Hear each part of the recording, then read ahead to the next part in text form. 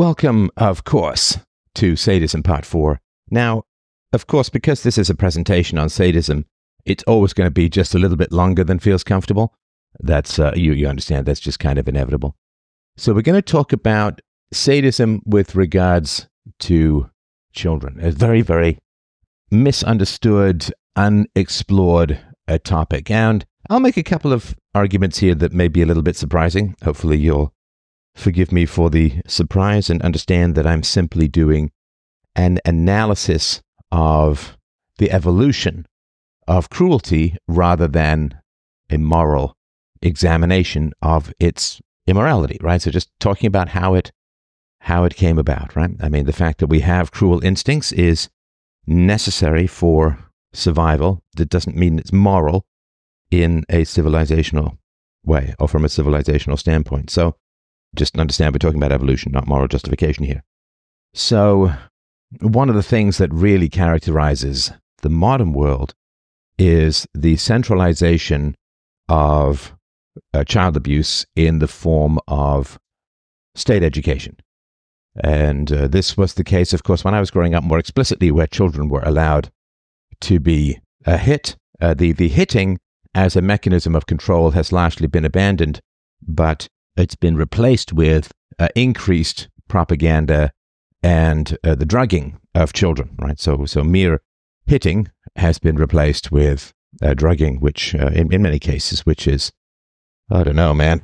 I wish we had neither, right? But so I want to make a case here about why cruelty towards children has evolved, right? So, of course, it's a war of all against all. Human beings evolved from prehistory, from pre-consciousness, from superstition. So in animals, of course, cause and effect is not reasoned. It is immediate and essential. It is to some degree programmed, and to a large degree, it's experiential.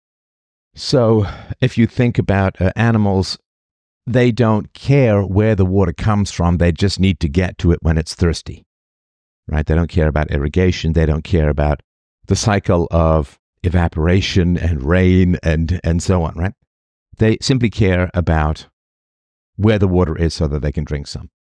So all they are is empiricists without theories, right? So the two empiricisms that animals deal with, number one, of course, is they're thirsty, and so they have a desire to seek out water, and then when they drink water, their thirst goes away. So the empiricism is internal, I'm thirsty; external, there's water, and so on, right? So animals don't care about cause and effect. They don't care about theorizing outside of the satisfaction of immediate wants. They don't have rights. They don't do much of their own irrigation. A couple of animals here and there do, but again, that's sort of largely instinctual. So animals don't have moral theories. They don't have abstract explanations. A monkey might pick up a rock, but it doesn't care what kind of rock it is. It doesn't care about the geology. It doesn't care about the formation. So human beings, we have, of course, this amazing and unique ability, as far as we know, to look for long-term cause and effect, and not simply immediate satisfaction of wants and so on, right? So what happens, evolutionarily speaking, is there's a lot of tribal conflict over resources. And because there's not much technology in warfare, manpower becomes everything, right? There's not much technology in warfare, therefore manpower becomes everything. I mean, if you look at some horrendous incidents like the dropping of the atomic bombs on Hiroshima and Nagasaki, I mean, as far as the delivery mechanisms go, you have, a couple of guys in, what was it, a B-17 or something like that, some four-engined or warplane, and they can go and wipe out like 100,000 people because of the technology of the bomb, right? But in a place where it's rocks, sticks, stones, swords, even the bow and arrow, the manpower becomes pretty decisive. Whereas now technology tends to be more decisive in direct sort of open combat. So because manpower is essential for gaining and keeping resources in a tribal situation, you need a unity. Because everyone who doesn't participate in the war, everybody who runs away, everybody who hides, everybody who joins the other side, well, that's the difference between life and death. So you need absolute, well, as close to absolute unity as you can get. Now, because there's no morality in early tribalism, there is simply blood loyalty, as there is in most animals, right? Most animals will prefer their own offspring to other animals' offspring, prefer their own kind to other animals, other species. So there is simply blood loyalty. Now, blood loyalty for human beings is enhanced if the perception is that your own tribe is the best. That your own tribe is the best. Now, how do you get babies, toddlers, children to believe that your tribe is the best? And not like we are the champions, we are the greatest, but like morally better, morally superior. And it could be just in terms of some levels of aesthetics or some level like we're more manly, we're more this, like we're better, we're just better. Well, it's not usually an objective reason. I mean, I can't imagine for most of primitive tribal development that there was a more moral or ethically better tribe. So how do you get unity in a situation where you're not particularly better, but you want to fight for your own tribe? Who's going to fight harder? People who are focusing on mere blood loyalties? Well, that's equal, right? So how do you get the edge? How do you get greater unity? How do you get greater participation? How do you get greater ferocity? How do you get youths, and in particular, of course, we're talking about teenage warriors, how do you get youths to fight harder, to fight better, to fight more devotedly, to fight to the death, to sacrifice themselves? Well, you have to create an abstract value that they're fighting for more than just red shirts versus blue shirts, our tribe versus their tribe. Because, of course, the great danger in terms of survival is that if the other tribe is perceived as winning, if the other tribe is perceived as superior, then if the battle is going against the red shirts, the blue shirts are winning, the red shirts are losing, then the temptation, of course, from the red shirt members is to defect and join the blue shirts. And the blue shirts may or may not welcome that, depending on whether they think it's real or not. But of course, if the blue shirts are winning and the red shirts join them and it's a genuine thing, then they can go on and beat up the purple shirts because they have both the blue and the red shirts have joined forces. However, of course, the risk is that it's a pretend transfer and then they murder you in your sleep or something like that. We'll join you, and then there's betrayal and so on. So there's a lot of complex stuff that goes on here. But if a tribe has a reputation of intense ferocity, of fighting for the death, of no quarter, and executing then prisoners, then it's less likely that people will attack them. So there is a value, evolutionarily speaking, in creating something which infuses with your tribe that makes it more than mortal, that makes it more than a bunch of bipeds fighting for resources, that makes it worth fighting to the death for, that makes a blood loyalty until the end of your life, no possibility of switching to the other team, right? I mean, of course, in sports, it would be a funny thing, right? If a soccer team, like the blue shirts are playing the red shirts and the red shirts are winning, and then the blue team members start switching their shirts and joining, it'd be kind of funny, right? So, but of course, in sports, you play to the end and you don't switch teams, right? You play to the end, you keep trying your best and you don't switch teams. So there has to be some abstraction that is infused into your tribe that's more than material. That's more than, well, we're just two biped, somewhat post-apes fighting for resources. So this is where nationalism comes in, and of course this is before the nation state as a whole, but this is where tribalism comes in, as in my tribe is the best, my tribe is superior, my tribe worships the best god, my tribe has the best nature spirits that animate it, my tribe has we have the markers for this territory given to us by the best wood nymphs, or whatever you're coming up with, but it has to be something more than material. So you have to get your children to bond. And I remember going through this process as a kid. I remember quite clearly going through this, England is the best, the Battle of Britain and the Few and all of the Churchill. And I remember the St. George and the Dragon, and you're the best. You're the best. I remember going through all of that. It's a little cringy, but I do remember even in a football game shouting forward for St. George. I die a little inside when I think of that, although of course it is 50 years ago. But I just forward for St. George. I was very enthusiastic about England and its history and so on, right? That was programmed into me in a wide variety of ways. And the media and the stories and the myths and the pride of the elders and all of that. You have this sense that just you're superior.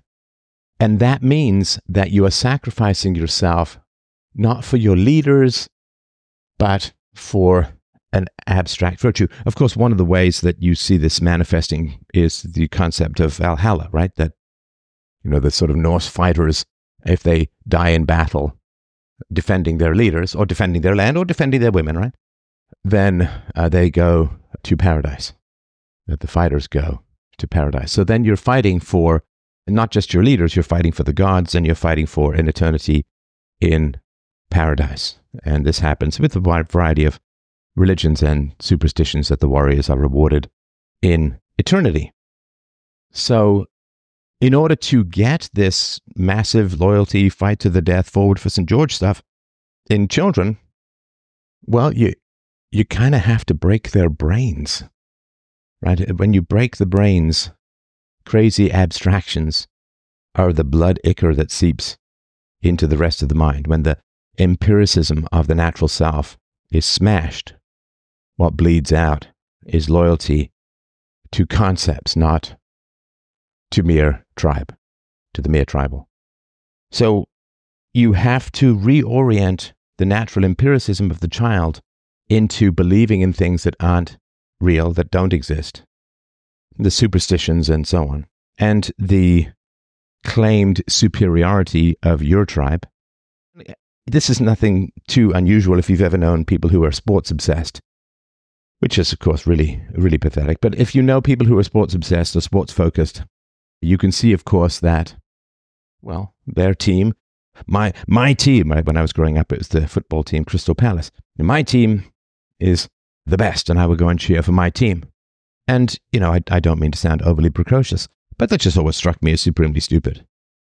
Like, why would I cheer for some... Basically, I'm cheering for a uniform. The people are people, right? The other team wants to win, your team wants to win. You're just cheering for...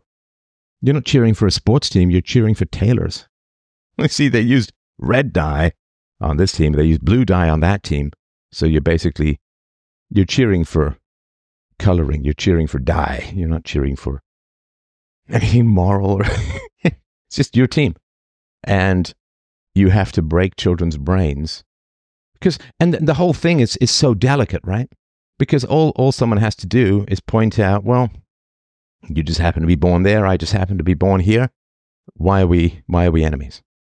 But, of course, governments love funding sports because sports creates loyalty to abstractions that are anti-empirical, which gives people loyalty to the nation state and all, and then, cannon fodder for wars and the sacrificial elements all over the place. So there is an evolutionary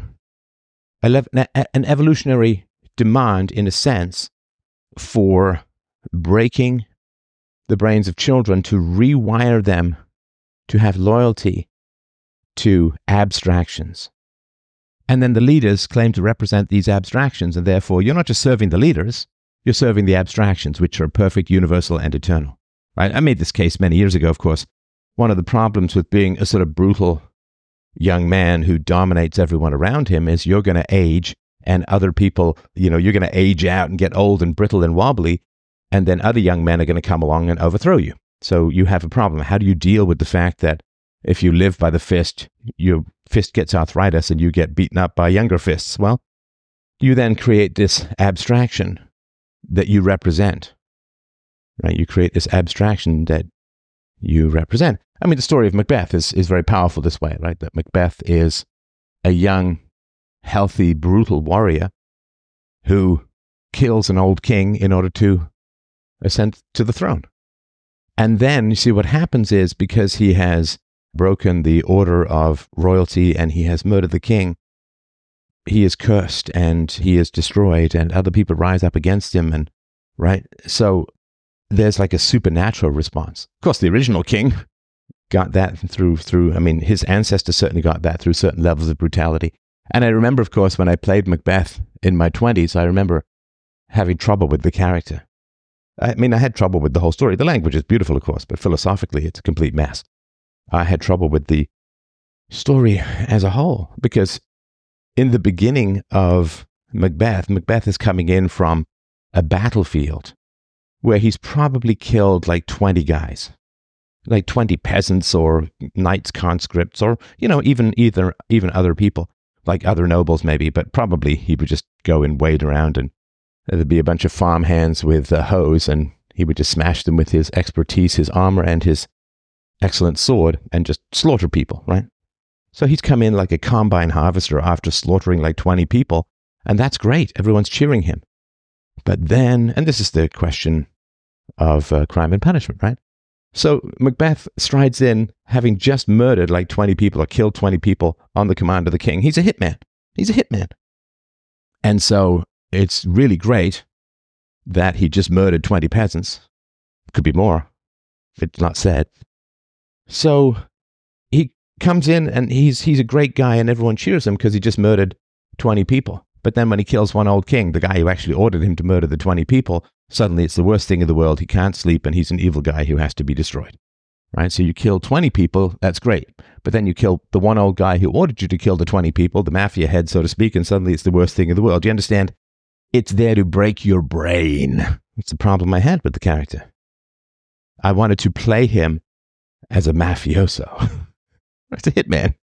The director and I had some vociferous disagreements about all of that, but I mean, I wanted to be true to the ethics of the story, not just the surface level, right? So he kills, like, Macbeth kills like 20 guys when he's, you know, vastly superior in training and resources and equipment. So Macbeth kills 20 guys, sleeps like a baby, but then he kills one old guy who ordered him to kill 20 guys, and suddenly it's the worst thing in the world. Like, so I understand, it's just programming. Now, of course, Shakespeare didn't have much choice in the matter, because he lived in a time of significant censorship, and we wouldn't have this wonderful poetry if he had approached things from an objective moral standpoint. I get all of that. He would have just been killed by the king, because his poetic powers would be put towards the liberation of people from delusion. But instead, in order to write and survive, he had to serve the powers that be. So he had to say, it's great to kill 20 guys, but when you kill the guy who told you to kill the 20 guys, it's the worst evil in the world, and you are cursed and will be destroyed and can't sleep, and right. And of course, I think that deep down, I couldn't know for sure, obviously, right? But I think that deep down, Shakespeare was aware of this contradiction, and while he was writing Macbeth, had insomnia, because his conceptual capacities for language were probably never to be excelled, or certainly haven't been excelled since he was around, and the unification and conceptualization abilities he had with language was tickling his brain deep down and saying, you're kind of being a bad guy here by making this play. You're kind of being a bad guy here. I mean, you could easily set Macbeth in a Sopranos universe, and it would actually be very accurate. So you have to assault empiricism in order to get fight to the death loyalty to abstractions. You have to attack children's minds and get them to cheer that which does not exist at the expense even of their own lives. I mean, honestly, the sports stuff is crazy. The sports stuff is like beyond insane when you sort of deep down conceptualize it. Or even if you just conceptualize it at the surface level, sports stuff is deranged. I mean, it's, for a lot of people, sports is like a part-time job. I remember, one of the Monty Python guys did these ripping yarns, and there was one about a sports-obsessed guy, and he couldn't get to the truth of it. It was actually one of the worst ones.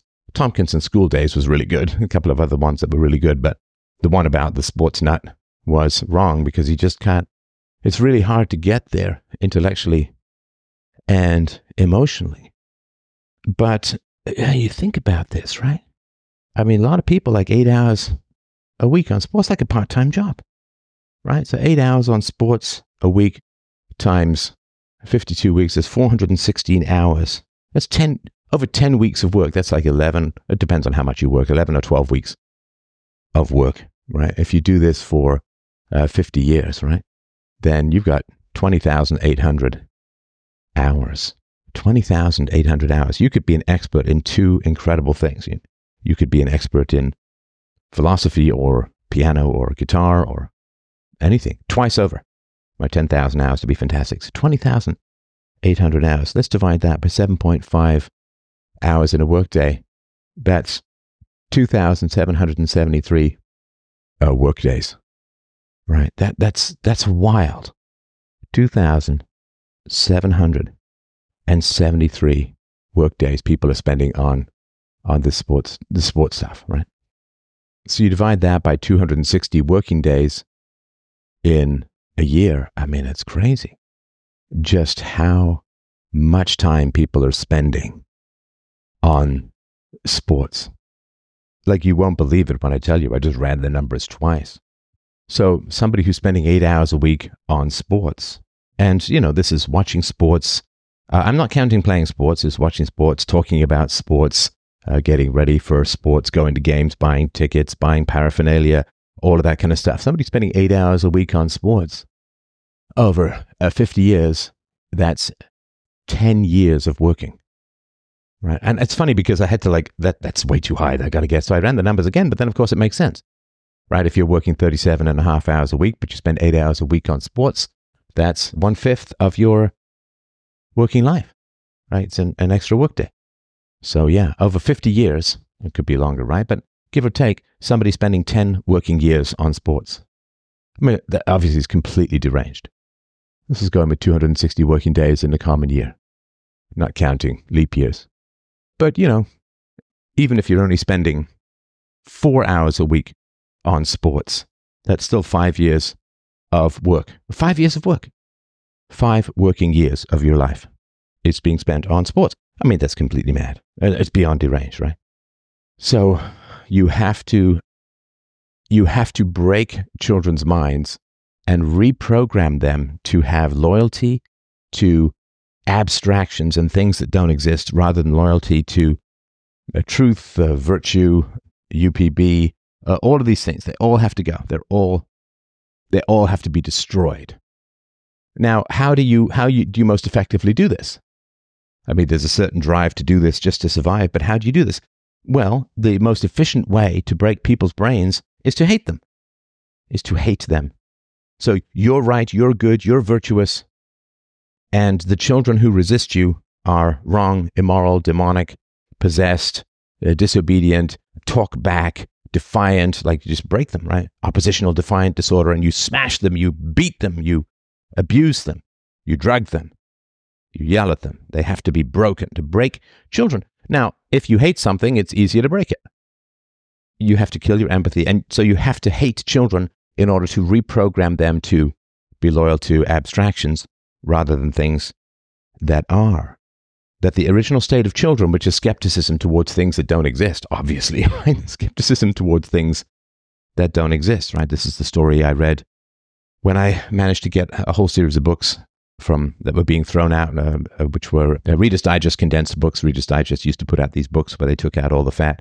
And there was a book where a kid was poor and hungry, and he said, "I'm hungry," and the mother said, "Then go eat a kungry," Kungry. Go eat a kungry. Of course, the kid was annoyed because there was no such thing as a kungry and couldn't eat it, and so he couldn't eat that which does not exist.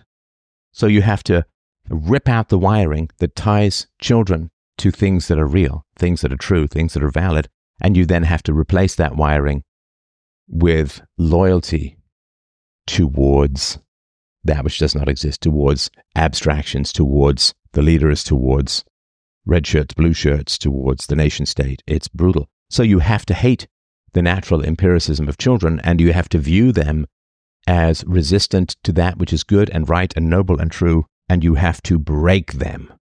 You have to view them like in the same way that you would view an addict that you may have to break them from the addiction, right? You might have to put them in rehab. You might have to make sure that they don't get access to the drugs. So you have to hate the addiction, love the person, hate the addiction. So then you have to view children's natural empiricism and reality focusing, which was sort of all born with, as an addiction that has to be broken. I mean, you can imagine, and I, of course, had this as a kid, right? For whatever reason, I can't claim credit for it. It's just the way my brain worked as a kid.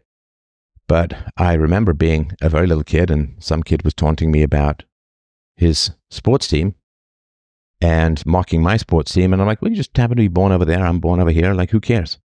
You're having loyalty to something that's completely artificial and arbitrary and irrelevant. Of course, I didn't use those terms. I wasn't that precocious, but it didn't have made any sense to me.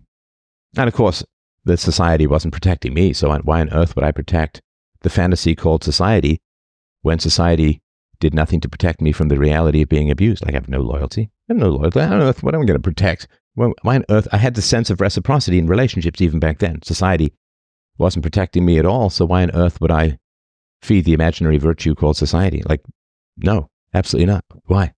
Not a thing.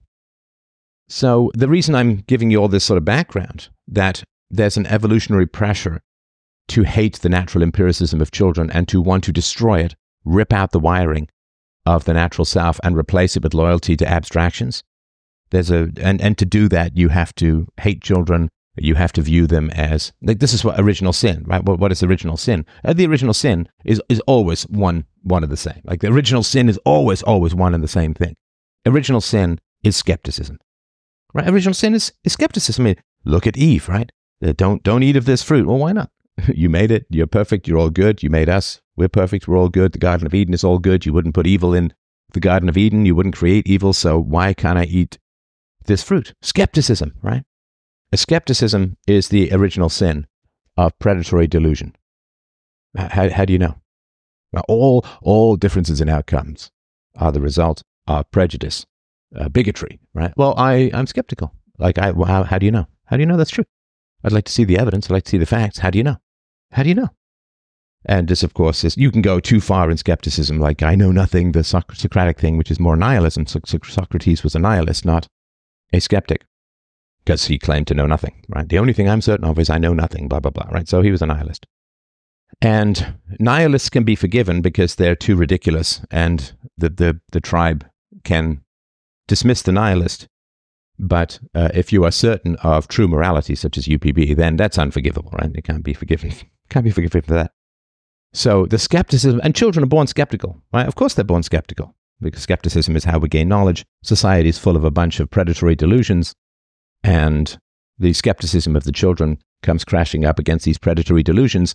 And all tribes that did not hate the skepticism of children tended to be outmanned on the battlefield by those who had infected their children with concept-serving delusions. I know that's a real mouthful, but I'm sure you can get it. Right, so let's look at the sadism of the modern world with regards to education. Of course, as you, I'm sure, know if you've read any John Taylor Gatto, things like that. Let's look at the Prussian system of education. In the West, many schools across the world is based on this. So the Prussian system began in 1810 with the establishment of a highly centralized educational structure under state control, encompassing all facets of schooling, from the curriculum to the teaching methodologies, overall administration. Who got to become a teacher? You had to jump through a whole bunch of hoops and prove your ideological purity, so to speak, in order to become a teacher. The system mandated attendance in government schools for children, and the children were organized into distinct age groups, ensuring a standardized educational experience and content delivery. Now, of course, you really, really want to destroy empathy for peers in children, right? You want to destroy empathy for peers, and you want to rewire that with sensitivity to the commands of the elders. And one of the ways you do that is you segregate children by age. And what this does, of course, is it breaks up family loyalties, because then it becomes cool for the children who are older. The younger children want to hang out with the cooler older children, the older siblings. The older siblings are like, oh, you're just an annoying snot-nosed little brother. Why does your little brother have to tag along? And you then replace loyalty to family with loyalty to peers, right, by age segregating the children. And this, of course, takes away the empathy that the older children would have in trying to teach the younger children. So one of the foundations of the Prussian school system is to ensure that you bond with peers and reject your family. This, of course, is useful more than useful. It's essential for warfare, right? It's essential for warfare because you need to bond with your soldiers, not with your family. If you bond with your family, you don't want to go to war. If you bond with your peers, then you'll be a good soldier and shoot whoever they point at, right? So the core of the Prussian curriculum is designed to instill strict adherence to rules and authority. And it focused heavily on memorization and discipline and obedience. The approach in the Prussian school is geared towards grooming students to be compliant, follow orders without thought, and conforming to societal expectations. I mean, it really dehumanizes you. As you know, the school system has got bell-driven schedules, bring, right? And I hated that stuff because you'd be in the middle of thinking about something or working on something, bell, got to change to something else. Reduces children to just cogs in a machine, and the children are expected to respond mechanically to external cues. And of course, this method of conditioning, which is right up there with Pavlovian training, strips away any semblance of autonomy or self-determination, traits that are foundational to genuine learning and growth. And the last thing you'd ever want to teach children is skepticism or critical thinking. So what you do, of course, and this is typical, this is how you get children to abandon their own minds and simply become cogs of social conformity, is you present facts as absolute. I mean, this is all off the story of the Emperor's New Clothes. So you present facts as absolute, and then anyone who has even the slightest doubt about these facts is foolish, immoral, ridiculous, and must be punished, mocked, attacked. It's a grave moral error, and so on. I mean, you think about this in terms of something like, I don't know, global warming or things like that. So you present it as an absolute and a fact and a reality and a truth, and anyone who has even the slightest questions is immoral and wants to destroy the planet and doesn't care about nature and is probably being infected by sinister minds on the internet. And so you just mock. You mock, you attack, you punish, you degrade, you humiliate. And this inevitably draws the other children into this net of anyone who has any questions is immoral, is a bad person. And you can see this all over the place, and we all experienced it, of course. We see this all over the place.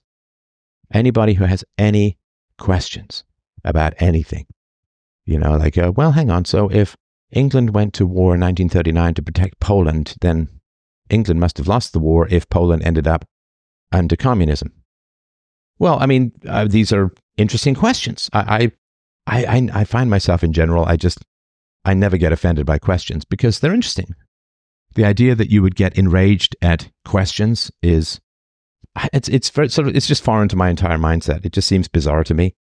But again, it's sort of been my nature in philosophy, is helping with this kind of stuff. So yeah, you can't, you present things as absolutes and then you just relentlessly attack and punish and mock anyone who has any doubts about these answers. And this is straight up sophistry, right?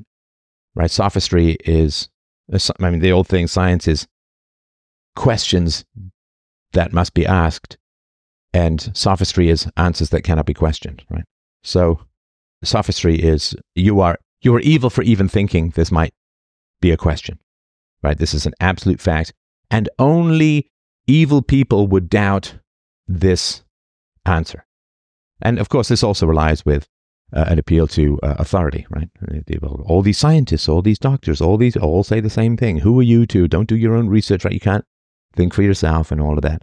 And this creates a lot of tension, right? Among anybody who's curious. It's like, well, hang on. If you're presenting this as an absolute, then you must have really good reasons, right? I mean, it's an absolute, and to even question it is immoral. Therefore, it should be easy to answer, right? And the way that you know if someone really understands something is they can present the case against their beliefs, right? I mean, I did this in a variety of ways and places. I do this when I role play a bad parent. I present the case for bad parenting. I did a whole Steelman case in both my book, Peaceful Parenting, and in my novel, The Future, the Steelman case for being aggressive towards children. So, yeah, I mean, of course, you've got to understand the opposite position in argument in order to be certain and truthful.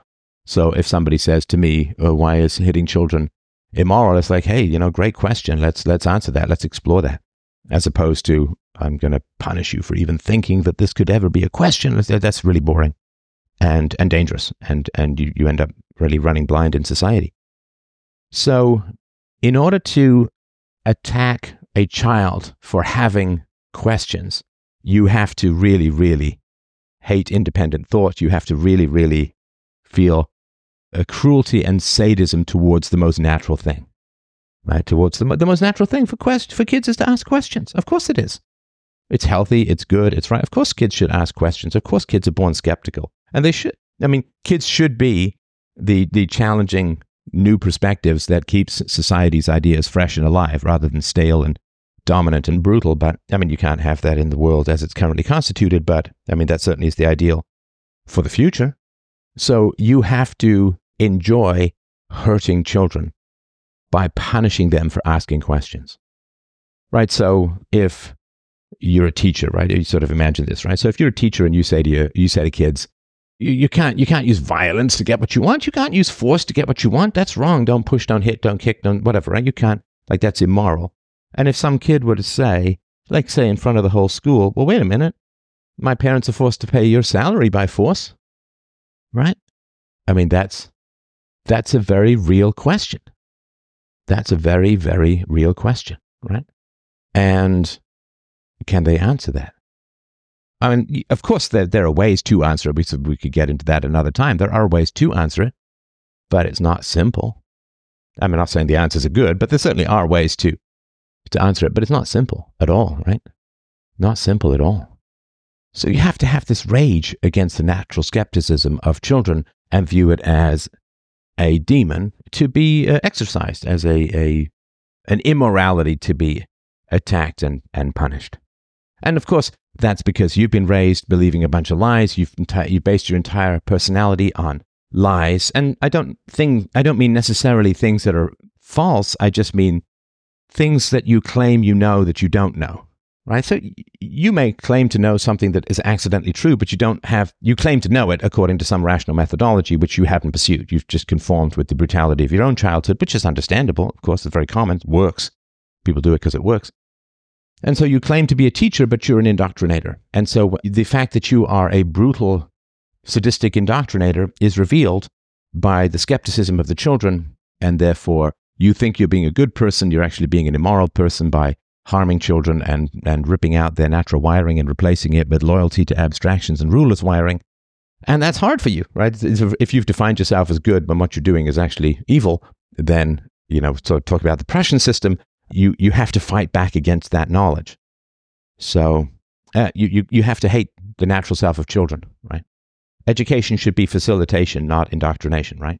You want to do this, so let me help you figure out how to get there. Oh, you want to learn this? Let's help you figure out how to get there. You have questions, let's explore them together. And it's around honesty, right? Thou shalt not bear false witness. When a child says, how do you know?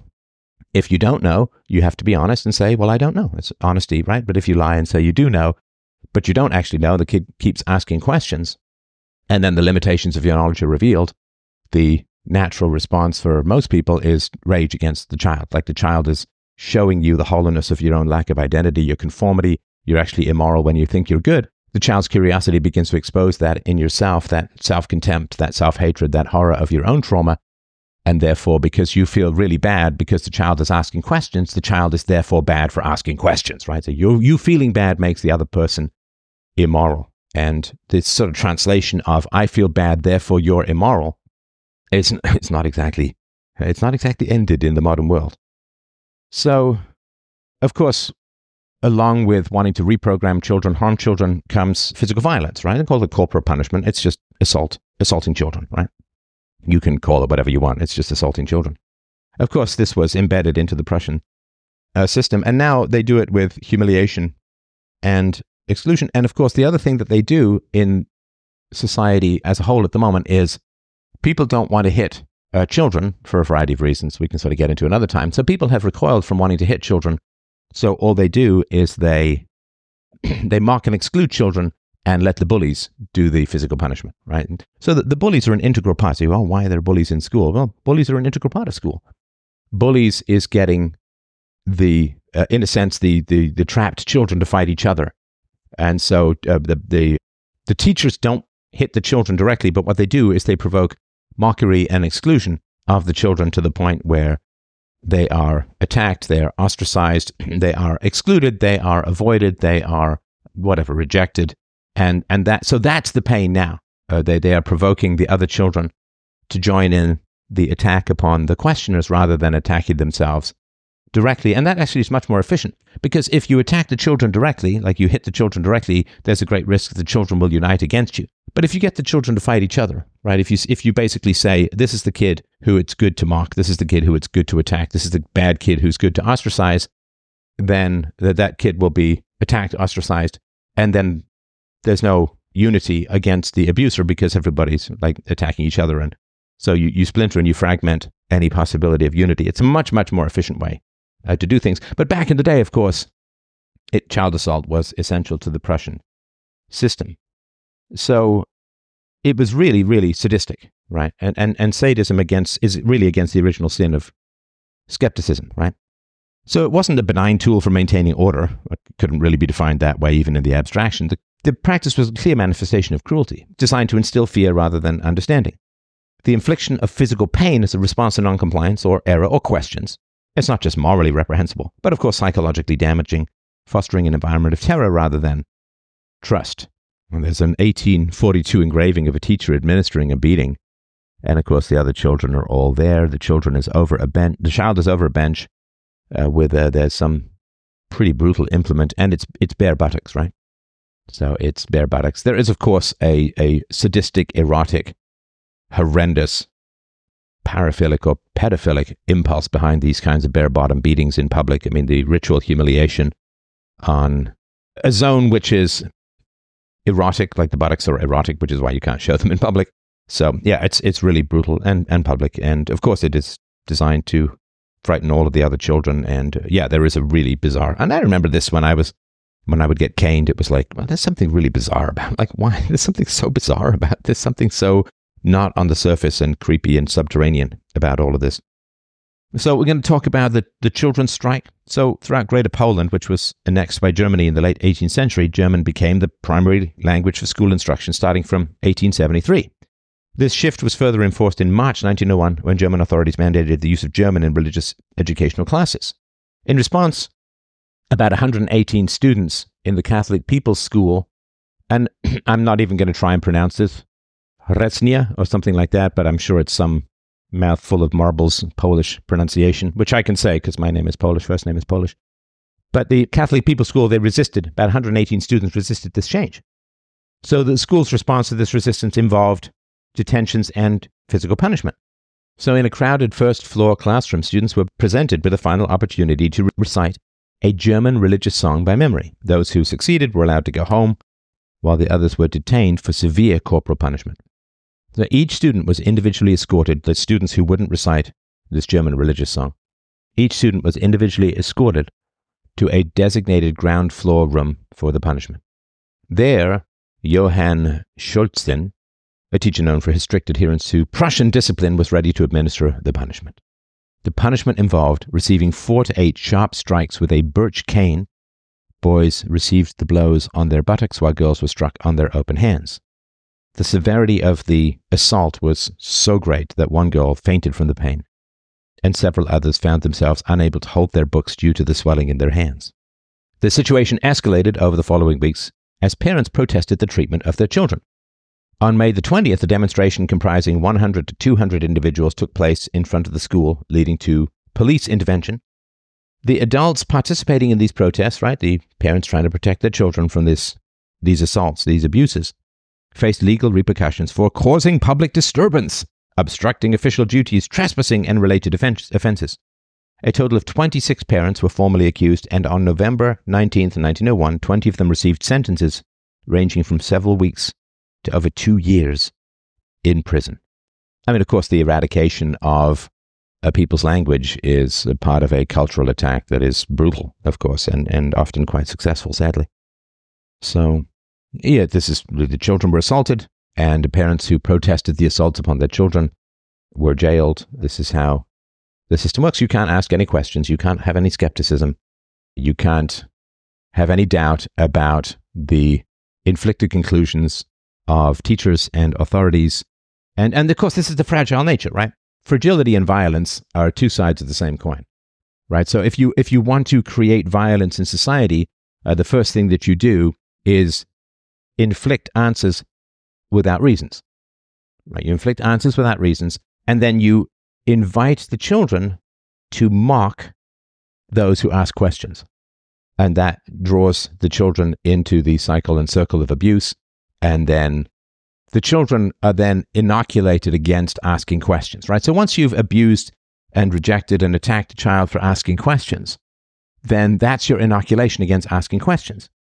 Because then you just have to swallow whatever the people in authority tell you to, because the moment you start asking questions, the guilt about how you attacked a child who asked questions arises, and you want to avoid that. And the best way to avoid that is mute, stupid, bovine, compliant to whatever people in authority tell you, right? So summoning children to attack other children. And this, of course, happened to be in boarding school. Why I got caned? Why did I get caned? Because I was playing football, and the ball went over a fence. I climbed the fence to get the ball, and another child ratted me out, right? Went and got the teacher, who then dragged me up to get caned, right?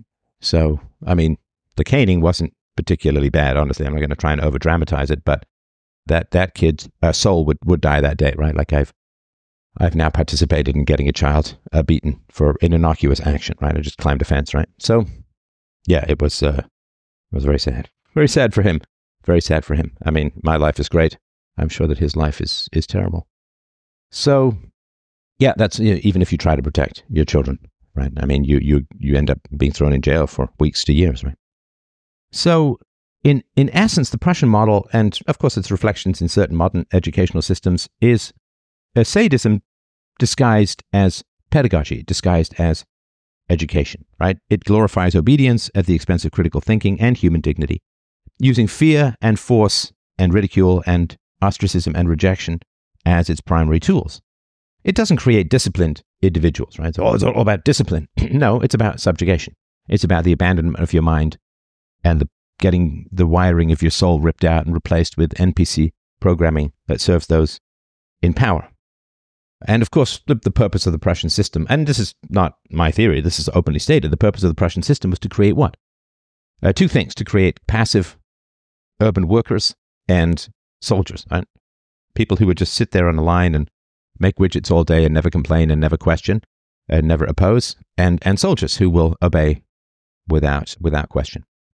Now, of course, the Prussian educational system, started in the early 19th century, profoundly influenced the development of modern schooling in the Western world, especially in the United States.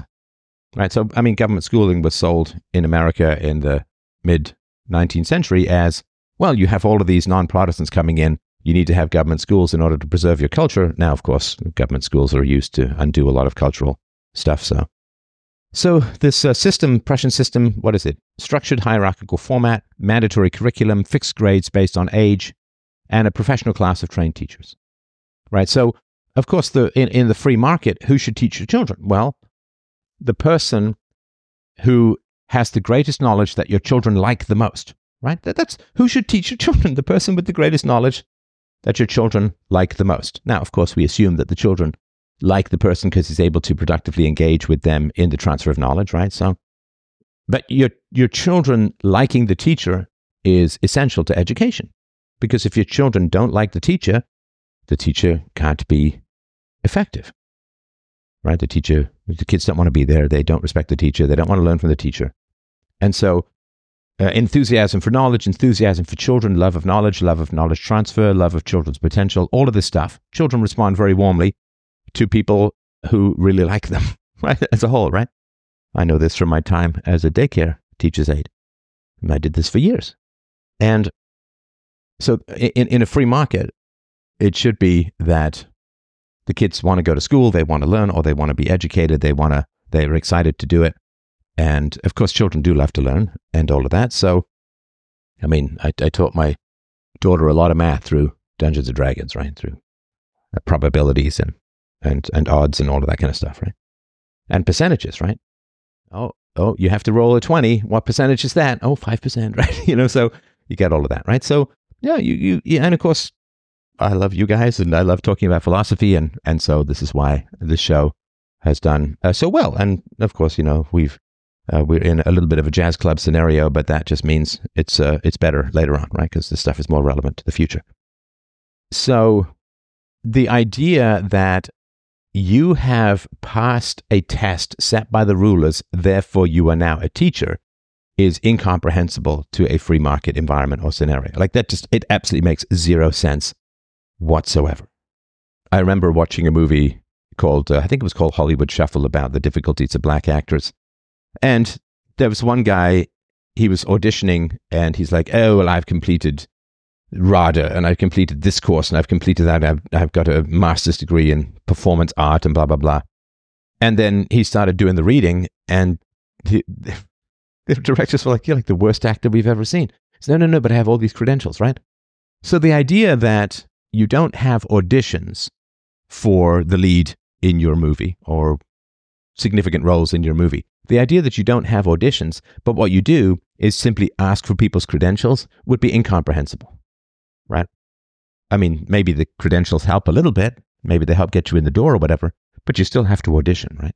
So the idea that credentials make a teacher is completely incomprehensible in any free market scenario.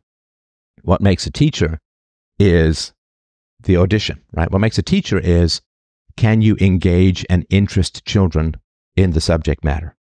Do they want you to be the teacher? Do they want you to be the teacher? Do they want to come to your class? Do they want to learn? Are they enthusiastic? Like that. So credentialism, it's so incomprehensible in a free market scenario or environment that, I mean, of course, we have credentialism all over the place, right? In healthcare in particular. So, I mean, to me, the best healers are those who inspire people towards healthy lifestyles, right? So does your doctor inspire you towards a healthy lifestyle? Do they educate you on prevention? Do they educate you on exercise, on vitamin D, on good diets, all these kinds of things? It's not my health advice. I'm just saying what I think a good doctor should be working on. Of course, this used to be the case, right? As I've talked about before, in China, prior to communism, you would pay your doctor every month until you got sick, and then he'd have to treat you for free. So his whole incentive was to keep you healthy so that he could make money, right? So the idea that, well, you've passed a bunch of tests, therefore you are a good healer.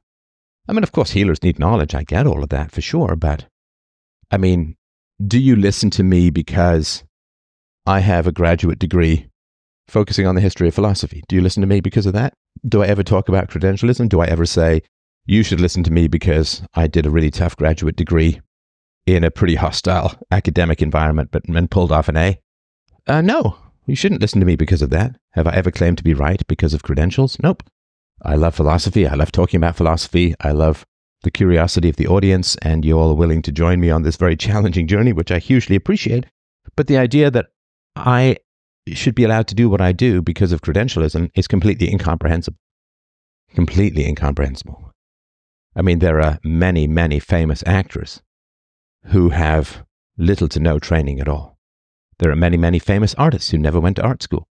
There are many, many famous thinkers.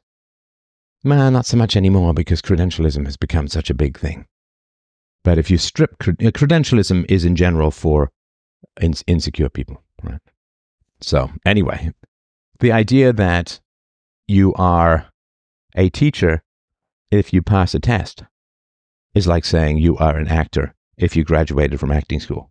Well, lots of people who graduate from acting school aren't particularly good, and lots of people that are fantastic who never graduated from acting school. Well, credentialism is just a way of, it's ensuring that teachers believe, like to believe that you're a teacher because you are credentialed is automatically saying that you don't know what a teacher is. Right. Now, again, there are lots of teachers who are very good out there who happen to be credentialed. They try to jump through the hoops, and I'm not sort of complaining about that kind of thing. But anyone who says, I'm a teacher because a bureaucrat has told me that I am a teacher, I've jumped through these hoops, I am now a teacher because, like, no, you're a teacher if people want to learn from you. That's when you're a teacher when people want to learn from you. That's it. That makes you a teacher. Now, of course, you have to have the knowledge and all of that, but people generally don't want to learn from you if you don't have the knowledge. You are a teacher if people want to learn from you. You are an actor if people pay to watch you act. You are a singer if people pay to listen to you sing. I mean, has Taylor Swift taken massive amounts of singing lessons? I don't know. I'm sure she's taken some, but just to preserve her voice. Freddie Mercury never took a singing lesson his whole life, considered to be one of the greatest vocalists in human history. So, yeah, this credentialism is part of sadism. I know that sounds kind of odd. Credentialism is part of sadism. But credentialism is a way of ensuring that people are going to demand respect and obedience without being good at what they do, which is going to promote cruelty. Like, why? Wasn't this a question? I think we all had this, those of us who think, right? Why am I listening to this person? Why is this person in charge of my education? Why am I spending all this time listening to this person? Well, because you're kind of forced to be there because there's all this credentialism and so on. And didn't you always have teachers who just demanded respect? And who demanded subjugation and who demanded that you listen and who demanded that you do your homework, and right? So credentialism leads to aggression because it puts entitled people in charge of children. They haven't earned the respect of their children by being productive and positive and loving the kids and loving knowledge and being excited and enthusiastic. Okay, then you get some respect out of that, or at least listening.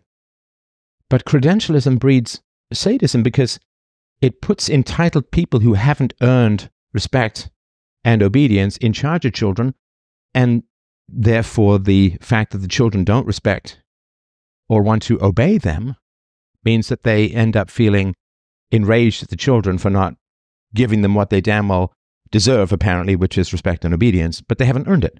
So then they have to become aggressive, right? So credentialism puts people in charge of children who inevitably end up being aggressive because the children, like I kind of give homework sometimes to people, right? You hear this in call-in shows, right? I certainly give the homework of go to therapy, and I've sent people significant amounts of money to help them with their therapy costs and all of that. Or I say, if I were in your shoes, I'd go talk to my parents and try and work things out and all of this. So I kind of give homework. I've never had anybody resent me for it. And whether people do it or not, sometimes I hear about it, sometimes I don't. But the idea that I'm giving homework, or say if you want to debate UPB with me, then read the book UPB. That's kind of like homework, right?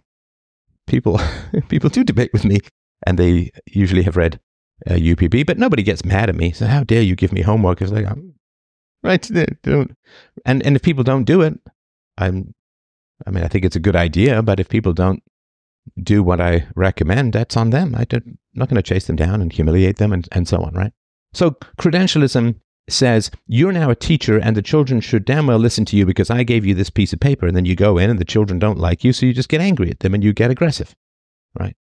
So, whereas of course, if teachers are chosen by their ability to inspire and excite children, and the amount of loss, like how much fun school could have been compared to how it was, just terrible. All right, so, sorry, I said it's going to go too long. Maybe I will. So what is the purpose? Well, the primary goal of the Prussian system is to instill a sense of obedience, discipline, and punctuality in students, which of course is the needs of the emerging proto-capitalist or crapitalist or crony-capitalist industrial society, growing bureaucratic state, and the need for more and more soldiers in a wartime. So this approach to education emphasizes uniformity and conformity in subjugation, was seen as highly efficient, became a model for public educational systems worldwide. In the US, the Prussian system inspired key educational changes in the 19th and 20th centuries, leading to the establishment of compulsory schooling laws and the graded class structure that are familiar in schools today. This legacy of the Prussian model is evident in the emphasis on standardized testing, regimented class schedules, and a focus on core subjects often irrelevant to the children that are still prevalent in American education. This is the sad thing. I'll end here, right? But this is a really sad thing. You think about all the problems that we face in the West and in society, and so many of them, you're probably younger than me, but so many of them occurred or were set in motion before you were born and before I was born. The downfall of the West was the government takeover of the educational system, which is like 150, 160 years ago in America, right? So we didn't make the problems. We didn't have a choice about the problems. We just inherited the problems. And when you look at the massive escalation of sadism that is, say, civil war or rampant child abuse or, of course, genocide in its final form. We really, really want to stop this ball rolling sooner rather than later. And understanding the origins of sadism is really, really important in trying to avert the escalations of cruelty that seem to be occurring in the modern world. Thank you so much for listening, of course. I really, really appreciate it. And your support, which makes all of this possible, is more valuable to me than I'll ever be able to express. I just consider it such an enormous privilege to be at the center of this conversation, and I always hope that I'm doing you proud with your support and your listening. freedomain.com/donate if you'd like to help out the show. I would really, really appreciate that. freedomain.com/donate. I look forward to your feedback. Thank you so much, as always, for listening. Lots of love from up here. I'll talk to you soon. Bye.